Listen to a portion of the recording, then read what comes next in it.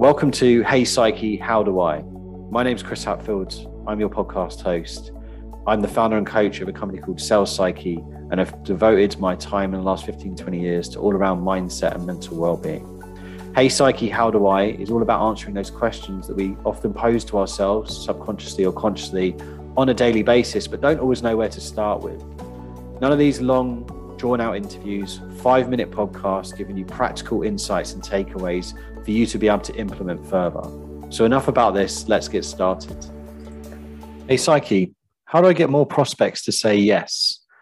So this links to something called neuroselling, and this is all around how our brain works. It's applying what we know about neuroscience into the world of when we communicate to people. And it's not about manipulation. It's not related to things like you might have heard around NLP, but more of a focus on empathizing and relating to prospects, really understanding and being able to connect to them.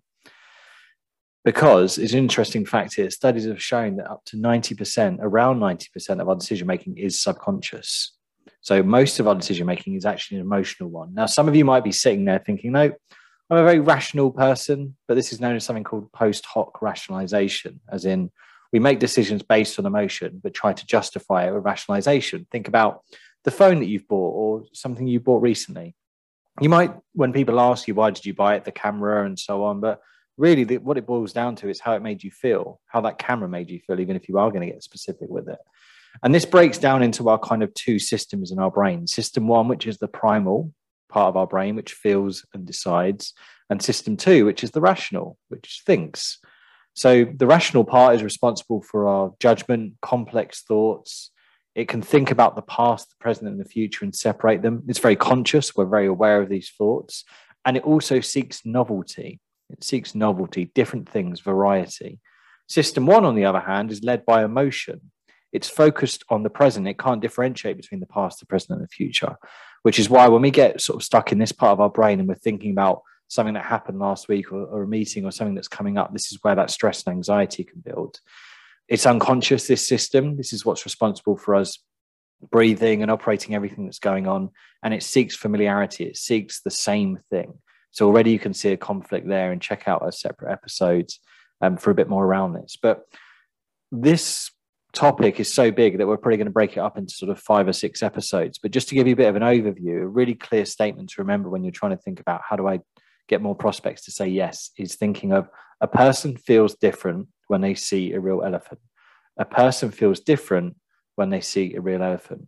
And these are related to the 6 brain buying drivers, which are personal, emotion, contrast, visual, tangible, and memorable. And we'll be breaking these down individually in the next few episodes, and I'll put in a bracket when they relate to them so you can go and find them. But person relates to making your approach personable. Is it personable to that person? If it's not, the emotive brain will switch off. Feels, emotion. Are you connecting to the emotional side of the brain? Different. Are you doing something to stand out from the crowd? C is visual. Are you making your approach visual and giving people an image of what it might look like?